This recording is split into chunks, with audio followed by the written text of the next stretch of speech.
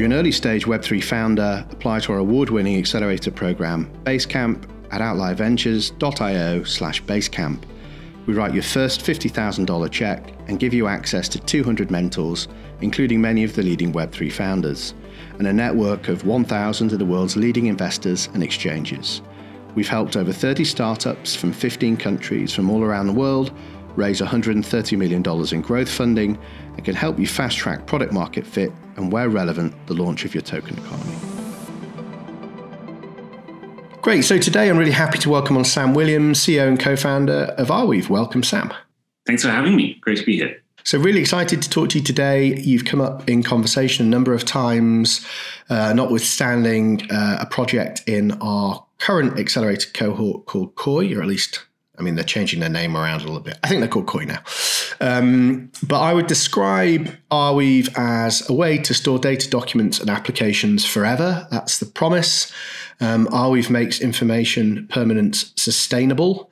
And I presume that's both kind of technically and the economics that go behind that. And to just kind of speak to some of the kind of copy that you've got littered around things like websites and various documents, Arweave is a new type of storage that backs data with sustainable and perpetual endowments, allowing users and developers to truly store data forever. As a collectively owned hardware drive that never forgets, Arweave allows us to remember and preserve valuable information, apps, and history indefinitely. So as I said, a number of reasons why I've got you on the show. You're coming up in conversation a lot. I believe you're getting great traction. It'd be great to go into how you quantify that, the numbers. I believe it's things like apps, objects, transactions. But this kind of concept of the Permaweb, I asked you off air if you came up with that, because the first time I saw it, it felt familiar. So I felt that I'd heard that before, which is why I kind of doubted myself that maybe you came up with it. So it sounds familiar and it feels obvious. Like it's very clear immediately when you say it, what you're saying, which is like the holy grail in startup world. Like if we could come up with something like that for every startup that goes through our accelerator, I'd be a very, very, very rich man. So how did you arrive at that concept and that term? Well, we arrived there pretty much instantly when we got started. So when we got started about 4 years ago, we had this idea. The way the world was turning was, you could say that the risk of authoritarian regimes emerging in the West was growing, and there's already pretty strong representation in many other areas of the world. But we felt that we couldn't necessarily solve those problems. But what we could at least do is try and put some of our technical, resources and know-how, just avoiding these things showing up in the West as well. Essentially, was the principle. And we figured that, in order for authoritarian regimes to work, they have to have strong control over information. And the reason for that's very simple. Like even in communist China, for example, only 3% of the country are party members. Like there's always an enormous outweighing of normal civilians versus the people enforcing the authoritarian rule. And the only way that you can make that system work is by controlling the information space. So controlling what people think in order to control how they act. And so we thought that one obvious thing that we could do is make it so that information is freer and it's harder to censor information at sort of global level. And so we were thinking about this, I guess, just after Trump was elected in the US. But for what it's worth, we saw dangers on all sides of the spectrum. We were not particularly driven by that event. I think we saw sort of wider trends. We got started thinking, well, okay, let's at least make it so that you can build a permanent archive of newspaper articles, like so that no one can censor these records of the past. And then we realized, okay, so blockchains are a great tool for doing something like that. They essentially allow you to replicate data all over the world and come to consensus about what that data is. Which is a good start, but of course they don't have scalability and they don't have strong economics to back that data storage. Essentially, blockchains are just ever appended lists of information that no one has an incentive to store at some set. So that's suboptimal. So I was doing a PhD, and a couple of the early team members were as well. in areas close to distributed system design. Mine was a distributed operating system. And so we figured we could kind of like remix, if you will, blockchain into something that was more scalable. And then, of course, we came up with a sort of mechanism design based on endowments that allows you to back that data storage permanently. And so essentially you're putting up enough of capital at the beginning so that you can generate interest on it and then use the interest to pay for storage rather than the principal. So once we got there, we were like, okay, cool. This is our large immutable newspaper archive. But then suddenly realized, well, wait, if it stores newspaper articles, why can't it store everything? And that's essentially where the Permaweb came about. And that was, just at the time we were writing our first white paper in mid-2017, we had this realization that if you just make the information stored in this system available in web browsers, now you just have a permanent sister network to the internet, which we nearly called the Permanet. But then we were like, well, no, actually, it's not quite a network, really. It's more the web of knowledge. So a permanent web of knowledge. What'd you get? Permaweb. It's just kind of been like a crazy journey since then. And there's lots within that I want to unpack. And so basically this means no more 404s, no more stealth edits, no more web apps that decline in quality. And when you talk about this initially, it's a very strong purpose. I think, most people in the West would agree, wherever you land on the political spectrum, that it's important. But there is very strong commercial argumentation behind this as well, right? This isn't just it isn't just a public good. It is also has good business rationale behind it. And this is definitely what I want to unpack a little bit later. So maybe we kind of just focus on some of the numbers. So as I could see it, you seem to measure success traction by apps, objects, transactions. I tried to figure out what the latest numbers were and I just gave up because it looks like you've got some really good growth happening. Could you give us the latest if you even know? Yeah, I think that the key thing for any base layer blockchain system should probably be ecosystem strength. Like that's what really matters. And in Arweave, we've seen just this unbelievable explosion over the last 6 months or so now, maybe 5 months, of people quitting their jobs to build startup communities on top of Arweave. And this was sort of heralded, if you will, by the birth of this thing we call profit sharing communities. And they're essentially, if you're familiar with the idea of a decentralized autonomous organization, you can kind of think of like a decentralized autonomous organization running a web application, and then the profit of that web application being sent directly to its token holders is a basic principle. There's more to it than that.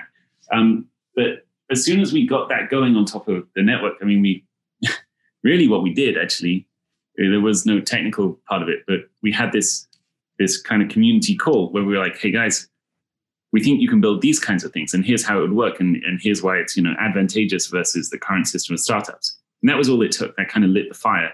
And now, 5-6 months later, there's probably 35 of these things where people that just quit their jobs, they work on it full time. And they're building absolutely incredible things. And there's new ones every single day popping up now.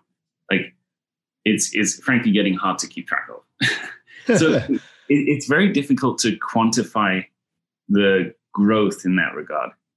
I see it as ecosystem strength. So if the core Arweave team were not around, what would happen is always the thing that kind of plays in my mind.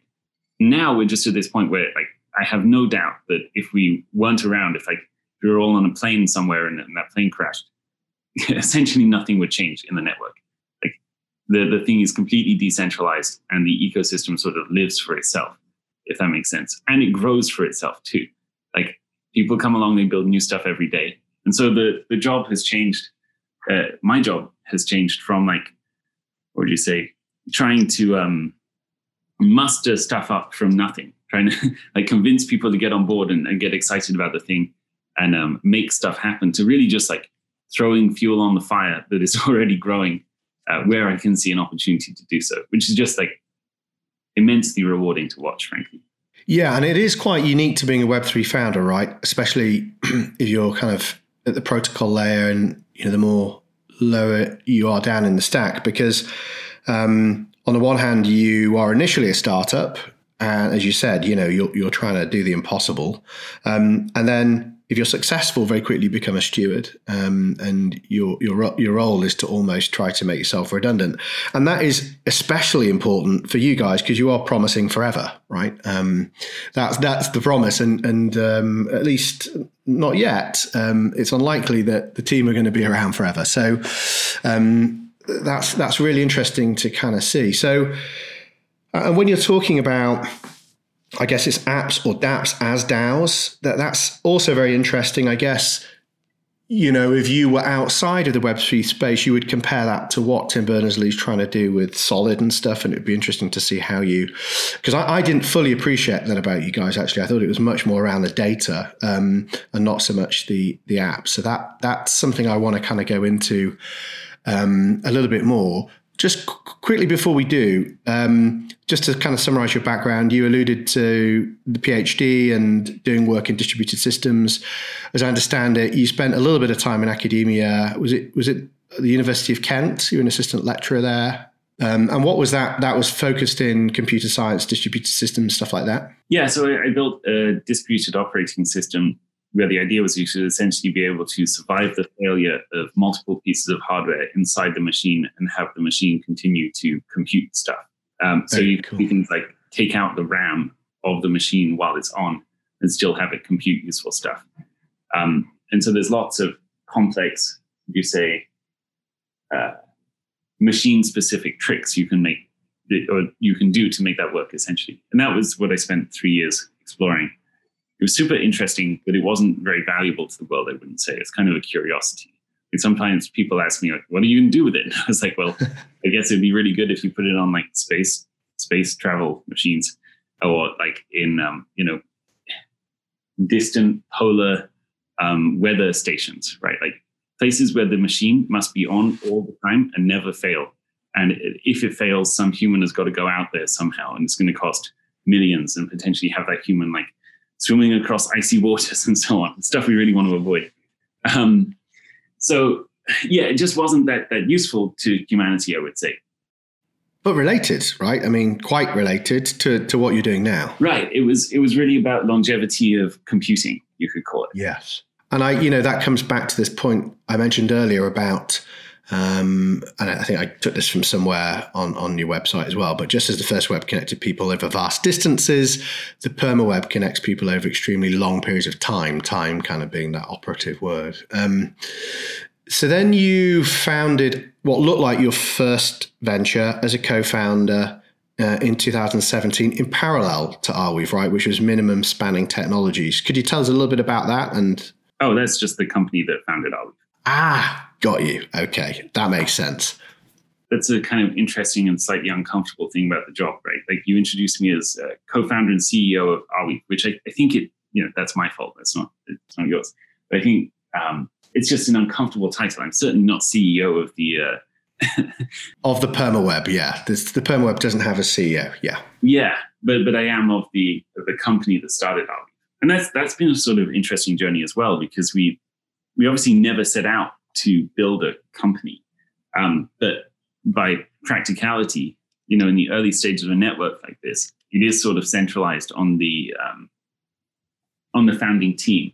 And so that's been an interesting journey that's led to recently this point where we realized that like most of our time and most of our attention is really just spent now investing in people in the ecosystem building on top of the Permaweb, which is kind of the stack of protocols that's emerged around Arweave.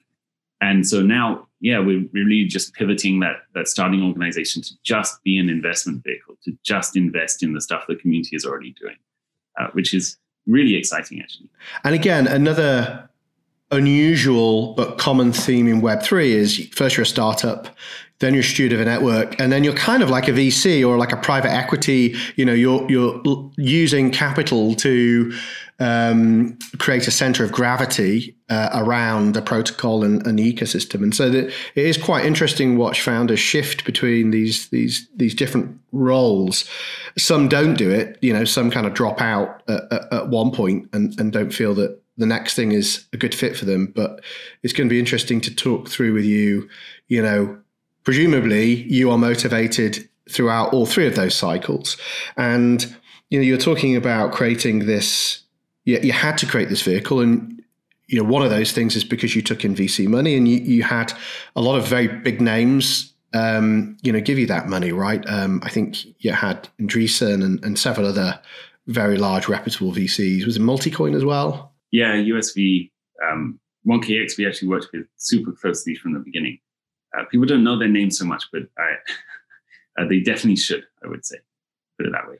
And that's pretty impressive because you're a European project. They tend to get overlooked, certainly at the early stage, by US VC. But that aside, you took in venture capital money. You managed to get them to buy into the mission. As I said, at first glance, it sounds like a public good, like Wikipedia is. But actually, clearly there is a very strong commercial argumentation as to why this is important. So I believe the Permaweb offers things like low cost, zero maintenance, permanent hosting of web apps and web pages. Could you just talk us through the commercial argument for the Permaweb? It's a difficult thing to quantify. Like, how big is the market for permanent storage? And I would argue that the market is probably close to the size of all publicly available information, something like that. When you make information available publicly, there's always the possibility that someone's going to make a copy. So there's no chance of making it private again later. That when you publish something, it might well be, I'm doing air quotes, you can't see, permanently available. It's sort of Schrodinger's availability, really, you get in this environment. Like, maybe it's around forever, maybe it's not. Most likely not. But you've sort of made that choice that it could be. So that's within the addressable information space. And I think that really what people want to do when they make their information available on the web is just spread it as far and wide as they can. That is always the incentive. Like, when I post something on Twitter, I want it to go as widely as it can. And you can do that in multiple dimensions. One is space. That's kind of what the web does. And the other is time. That's what the Permaweb does. So I think that it's very hard to calculate the size of the addressable market, but I think it reminds me of I think I'm not sure if I should say the name of the company, a large now publicly listed startup in the US. The founder on the board decks, there's a size, like a slide that says, how big is the total addressable market? Just big dot. Definitely not. My personal expectation is that if we can I think that we can replace the public web eventually. And if we do so, that's big. Yeah, that's pretty big. Yeah, I have 99.9 or 9, I don't know how many nines, % of my personal wealth inside Arweave. And let's just say I've always known it's plenty big enough to, if it succeeds, provide me with what I need in order to go pursue other interesting things in life. I've never had the thought to quantify exactly how much. I don't think it's going to be relevant. It's so big that I'm not concerned about that, if that makes sense. Yeah, but then, so let's say I am a corporation or a startup, and I'm thinking, let's say I'm not so philosophically or motivated by the principle of a Permaweb. I'm just looking at like the hard, objective or logical argument as to why commercially I should build on the Permaweb versus the web as it is today. Like, what would be the argumentation to convince somebody that didn't care about the principles of a Permaweb, but really were just looking for a cost benefit or a business benefit? Oh, I think that most of those enterprises, a good number of those enterprises, will actually just be subsumed by enterprises on top of the Permaweb. And so maybe they don't care, and maybe that's also okay. For example, if you have Facebook, the core issue with Facebook is trust, right? When it started in 2004, 2005, it was this small startup. Everyone trusted it, and they got along with it well. And there was massive growth of user numbers. But ultimately, at the time, no one knew what Facebook would become. And that's the fundamental problem that we've seen play out. Facebook is a centralized organization whose incentives are purely to make Facebook's balance sheet bigger. That is ultimately something that is against the desires of the user. And so the user is always in contention with the corporation in this model. a Permaweb-based profit-sharing community, Facebook, doesn't have that situation at all. For a start, when they publish a new version of their application, it lives on the Permaweb. So if you don't like newer versions of the application, you can just use the old one. And that changes the incentives between and the relationship between the developer and the users. Now, if the developer wants the users to adopt a new version of the new version of the application has to be strictly better than the old version, which is a fundamentally different power relationship. Further, when you use a Permaweb application, most likely you're going to earn ownership of the application itself for being an early adopter. And that means that you get power and voting say, which again changes the relationship. So I think that ultimately web applications run by decentralized autonomous organizations or even trust minimized protocols will just eventually replace a large number of these institutions entirely. And the reasons for that is just as the user, I think it's going to be complicated to explain for the first few years, but once the meme is out there, once people start getting it, it'll just be impossible for a Web 2 startup to compete because they're objectively worse from the user's perspective. Yeah, I mean, we just released a updated part of our thesis called the Open Metaverse OS. And, a big part of it is looking at the direction of travel away from platforms and towards sovereignty of data or identity data and wealth, digital wealth, in all of its forms. And the benefits that come from inherently more open systems versus kind of closed proprietary platforms. So obviously I personally subscribe to that direction of travel, but it's interesting to hear that, your focus is on enabling the startups of the future, Web3 native businesses, if you'd even call it that, right? Almost a new form of corporate structure, rather than trying to onboard the web as it is today. Right. I mean, it'll probably be like a if you can't beat them, join them thing eventually. But to be honest, I think the incentives are set up in such a fundamentally broken way for most of these Web 2 institutions that they will try and join and it'll be too late. And it won't make much of a difference, most probably. Yes. Because ultimately, like the incentives of the Facebook organization will never be anything other than to make Facebook shareholders richer. And for what it's worth, obviously, they don't issue any dividends. So by just making shareholders richer, they just mean growing the balance sheet of the organization. And that's fundamentally at odds with the consumers. And there's no way of disentangling that situation, essentially. I think it'll be a little bit like what you're seeing with central bank digital currencies. This idea that they see that digital currencies are coming and that and they owned the old thing. And now they kind of have to take part, but they don't really make any sense. I think it'll be similar to that. And my personal expectation is those will likely, over a long enough timeline, fail or at least diminish in importance relative to truly decentralized, protocolized digital currencies. I think the same will happen with web businesses, essentially, web companies, really. Yeah, and I think ultimately it's built on a different paradigm, right? One, previously it was oriented towards shareholder supremacy, as you say, and this moves towards user centricity. So I want to get into, you mentioned earlier, there is Arweave, the company, and the activities that does versus the Permaweb, which is a stack of protocols. But before I do, I just want to throw out some kind of counterpoints, or at least challenges, right, which I'm sure you've heard before, and I think it would be good to address for the audience, which are, for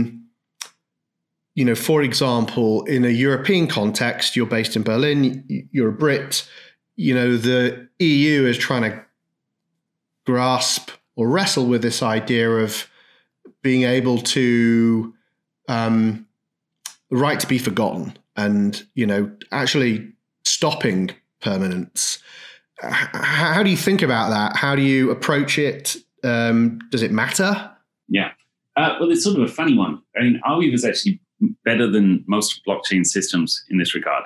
because the way that it works is that it's a ledger that stores huge amounts of information. And that means that you have to be able to not store certain parts of that information data set in order to take part in the mining. Like no single person will be able to store the whole thing eventually. So we have this mining structure that basically says, okay, well, the more you store, the more you earn, approximately. And no data is assigned to a miner to store. And the reason for that is that miners are impermanent, right? So you can't say, Jamie has to be online for the next 10 years to serve this piece of data, or 100 years, or whatever it happens to be. Like you could, plausibly piece things up, but it's not gonna work effectively. So what you do instead is you just incentivize everyone to store everything, and critically to store stuff that is understored by others. And then over time, there's sort of this sort of auto-leveling effect you get basically as a result of the incentives. So that means that it's a blockchain which can have holes in it from the personal perspective of a miner. Like there can be parts of the blockchain that they don't know about. And this is obviously stands in contrast to a normal blockchain where you really have to store the entire thing. And so in terms of GDPR, if you're within the European Union and someone sends a GDPR request that says they want you to take down a piece of data, you can absolutely do so.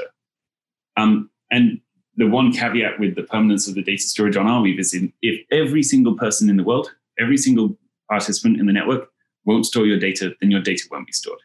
Like there's a sort of reasonableness that, if absolutely everyone in the network thinks your data shouldn't be stored, then it shouldn't be stored. So in terms of GDPR, this plays into things quite nicely. Much better than most blockchain systems. And on top of that, the European Union are looking at modifications to GDPR to make it more sort of, blockchain friendly, because there is this problem that these are just immutable ledgers of stuff. It doesn't really work with the way that they've formulated things. Yeah, and a lot of all of that stuff predated blockchain, and in fairness, Peteris Silgavis is a good friend of mine in Outliers. He's been on the podcast before. People that inform policy around things like GDPR, and he said very openly, look, they are adaptive. They're not supposed to be kind of black and white and permanent themselves. They are supposed to evolve and reflect the market and to try to inform dynamics. So as you say, I know that they are looking to account for that, and it's open to interpretation a little bit more than most people would think. So the other kind of big challenge, which is, I guess, more philosophical, is as a Brit, I don't know how long you've been in Germany and whether you still kind of keep up to date with UK kind of media, and this is probably a reference lost on almost all the listeners, but I'm going to do it anyway because it's such a good one. Somebody shared it. Lawrence Lundy, who's a partner of Outlier, who's kind of very deeply into the space, and often has a counter narrative to say what I think on many of these things. But he shared a sketch by Mitchell and Webb, and it's got this scene where there are some Nazis in the bunker, and one of them turns around to the other one and goes, "Do you think we're the bad guys?" And he was sharing that in the context of Web3, as somebody himself who had been investing and advocating for Web3 and this idea that we're building censorship-resistant media and technology. And, as governments are deplatforming people, you mentioned Trump earlier, alt-right in the US are being progressively deplatformed, and they're turning to things like Discord to communicate.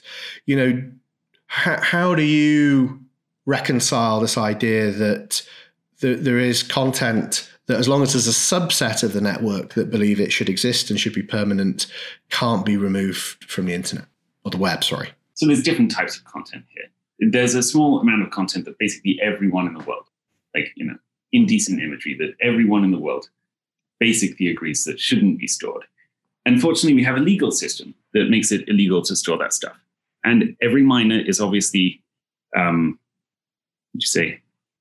under the force of the local jurisdiction. And so there's a good subset of content that I think we can all be happy is legal to store inside the Arweave network by default, because it's illegal everywhere in the world. So that's good. On top of that, there's more political content. And I personally have pretty centrist political beliefs. I'm highly anti-authoritarian, but I don't lean very much on the left and right spectrum. Ultimately, I think that in order for us to have functioning democracies, we need to have a way for people to speak to each other. And it's at our own peril that we cut off one side of the argument from happening.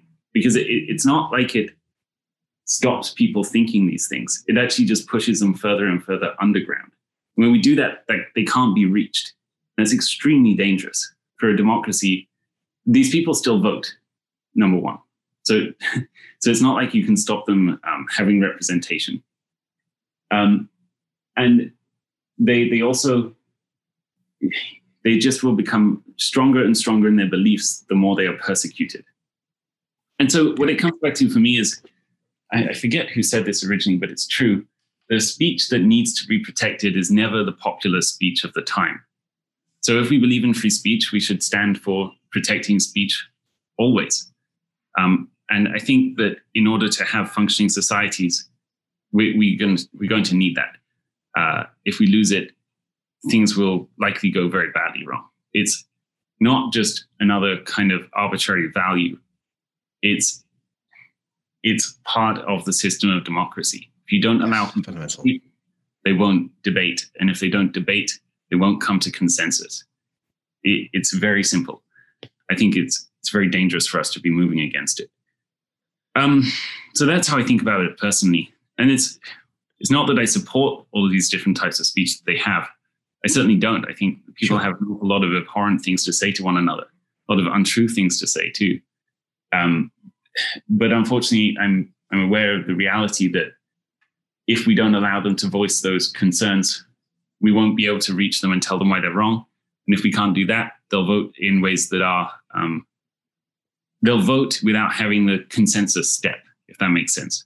Yes. So no debate, no consensus means that they just vote based on these principles that the rest of us think are incorrect. And so just a point of clarification, you said on content that is, let's just say, illegal, we don't need to go into the detail of it, but just like illegal content, that a miner would not engage with that kind of content because they can be identified in the network or kicked out of the network, or well, they can be identified by their local, law enforcement. I mean, they have an IP address. It is exposing what they store locally.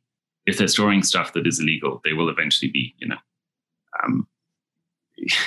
that will eventually come back to bite them. And subsequently, there's a very strong disincentive from taking part in that. And the tools are all in the network, or rather in the node implementations themselves, for people to analyze the data they're storing locally. And so they are responsible for it, but they are also enabled to check the data they're storing. But this sort of has elegant, elegant dynamics to it. So there's data that absolutely no one in the world wants to store. Well, not necessarily nobody in the world wants to store, but the governments of the world have all decided people should not store. And then there's information that, for example, the Chinese government doesn't want people to store. And because, so fine, the miners in China can't store that information, but that's okay because the miners in the West can. And so there's this sort of global consensus that happens on the availability of the information stored in the network. Great.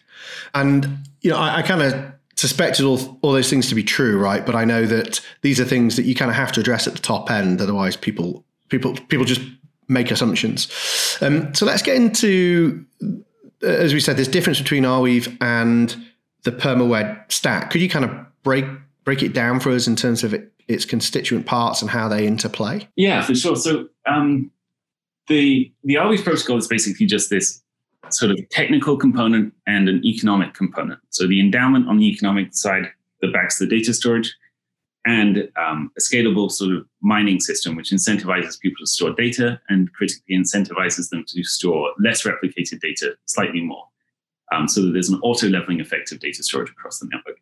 So that's what the Arweave protocol core does. And then on top of this, we have a stack of protocols that really create the Permaweb. So the first one, I suppose, is gateways. this is making all of the information that's available inside the Arweave network available in people's browsers. So you just point your browser to a gateway stroke, a transaction ID, and it renders like a web page or a web application, just a normal one. Then on top of this, or maybe even adjacent to this, you could say, is the SmartWeave protocol. So this is essentially a mechanism for doing smart contracts where the process of coming to consensus is lazy. So what you do is you write the contract source into the network, and then you write every individual interaction with that contract into the network as well. And then users, when they want to work out what the current state is, they just run through execution of those interactions in order to get to the state at the head. You can also have caching servers and this kind of thing that make that process faster. But what that does is actually really interesting. So it means that the smart contract security model is now that the developer has a relationship with the users directly. Kind of like when you download an application and you run it on Windows or Mac, you have a relationship directly with the developer. This, it stands in like pretty stark contrast to Ethereum or basically every other smart contract system, where the relationship is that the developer has a relationship with the users via validators. So the validators have to run all of the code created by the developer. That means that code has to be like much, much safer, because the validators really don't want, frankly, weird things to happen on their computer. And that limits the kinds of things you can do very dramatically. So this means that you can basically write your smart contracts in JavaScript or really any programming language you like, because what that programming environment does is a relationship between the user and the developer. If the user doesn't want to take part, though they don't trust the developer, then they simply don't run the code. So that's quite powerful. And on top of that, it also means that you just don't get gas costs, because you're not doing the compute on chain either. The validators don't run any compute. They just store data.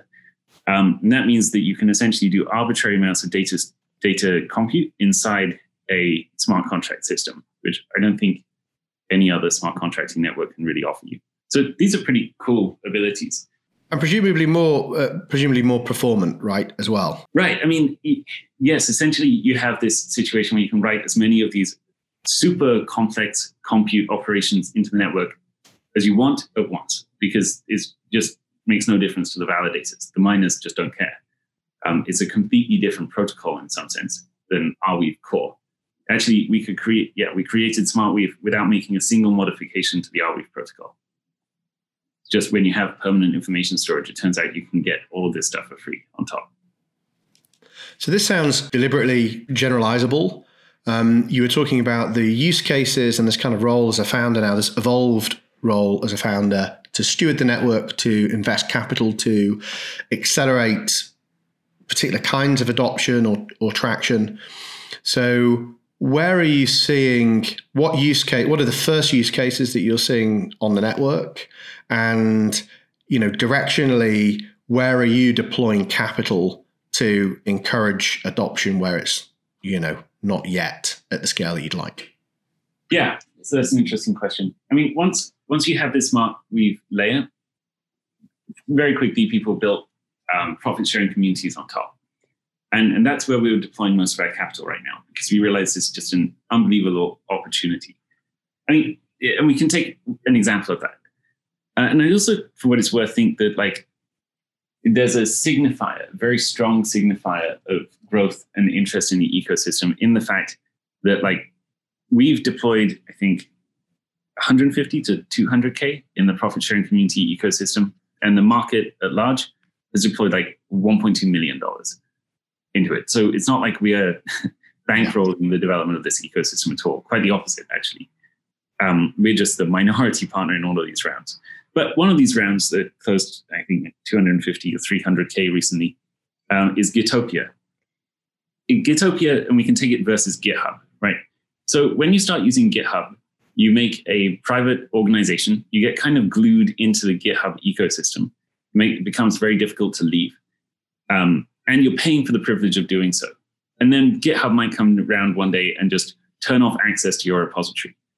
And if you stop paying them, for sure, they absolutely will. And it can be acquired and its terms of service can change and blah, blah, blah. Suddenly your open source software project is hosted on something, or it's basically run from something owned by now Microsoft, which 5 years ago would have been inconceivable. But that's the reality of Web2 startups. Take that relative to Gitopia, right? So Gitopia is a permanent system for running Git repositories. You can use it pretty much like GitHub. It has a whole bunch of other features on top, like decentralized autonomous organizations running the code repo. So, voting to accept PRs and all the rest of it. But on top of that, you have this guarantee that the UI is never going to be taken away from you. The protocol is never going to be taken away from you. You can always use it in its current state or better. And on top of that, instead of being glued into the system while you're paying to use it, you actually get paid in ownership of the protocol and of the profit sharing community itself by using it. So you become, you're both incentivized, but also rewarded for being an early adopter of this system.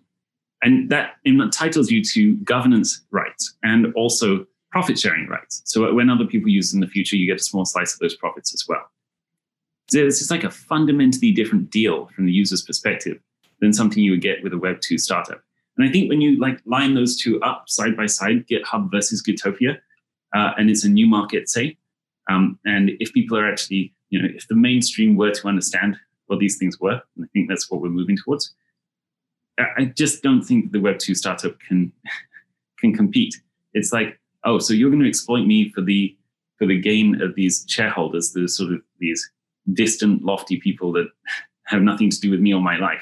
You're going to exploit me for their gain, or I'm going to become the stakeholder in this thing that we're using together, and I'm going to get to have governance say. I'm also going to be rewarded for taking part. It's like, which would you choose? Oh, and the second one that guarantees you access to the service in its current form or better forever, versus the first one where all of that can be taken away at will. It's just, I think when we get into it, it's going to be tough for the Web2 world to compete with that. Yeah, and it's exciting. And I also think, it reminds me, I'm trying to recall the conversation. It reminds me of a conversation I had, I think it was Definity, but a different approach to, smart contracting, but also looking at there was a particular term I think that they used to what you would call one of these new organizations that's a DApp that's an organization. And I think, rather than everybody kind of religiously sticking to a single approach to how we might realize Web3, I think it's really exciting that, there are these alternative approaches. And to be honest, at first glance, I hadn't fully appreciated that about you guys. I looked at it much more in just the context of data rather than applications themselves, so kind of unstoppable applications. Maybe just close off. I'm conscious of your time. I know recently there was a collaboration or integration with Polkadot, a collaboration with Parity Tech. Could you tell us a little bit more about that? Yeah, for sure. So people have been starting to use Arweave. I mean, we spoke about in the beginning the fact that blockchains are essentially these ever-growing ledgers that don't have incentives for people to store them. Well, people kind of noticed that, say, in the last 3 or 4 months, and that you can apply the storage endowment of Arweave actually to any blockchain just by basically storing it inside. So this started with, I think it was Algorand, or was it? Sorry, not Algorand. Solana and then Scale very rapidly afterwards. Maybe it was the other way around. Yeah. Scale and then Solana both realized this and were very excited to just basically start dumping their chain data onto Arweave. So the bridge, we're calling an archiving bridge, was built to allow that to happen with those two chains, and then now Polkadot as well. And I can say in the background, what's happened since the launch of this joint grant with Polkadot to build the archiving bridge is that a team was formed, and they've already integrated all of the work from the previous archival bridges into what they're building now as its own profit-sharing community. The idea is people will stake the tokens in this community to run archiving nodes, and then they'll be rewarded with tokens as people top up to store certain chains. And so then there's like this elegant incentivization and verification method for getting all of this chain data into Arweave in a unified format.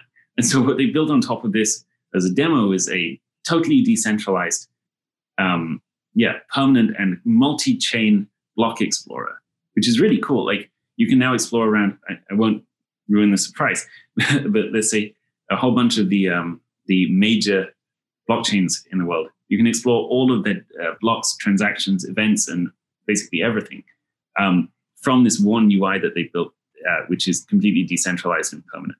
It's pretty cool stuff. I think it doesn't stop with the parity and Polkadot work. I think that's just the beginning, actually. Here. Very exciting. Sam, thanks for coming on the show. It's been a real pleasure to talk to you. I'm, as I said, really excited about the approach.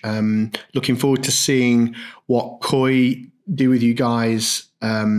People should check them out if they want to see an implementation of what's possible on Arweave. And I wish you all the luck in 2021. Thanks so much. It was great chatting to you. And yeah, you should definitely check out Koi. It's super cool. We didn't get time to go into it here, but it's essentially like a profit-sharing community around attention and data mining. It's very interesting. Look at that. You even got a plug-in. You saved me having to do it. So thanks for that. They'll be chuffed. Great. Thanks, Sam. All right. Thanks so much. Bye. If you enjoyed today's podcast, please make sure you subscribe, rate, and share your feedback to help us reach as many people as possible with the important mission of Web3.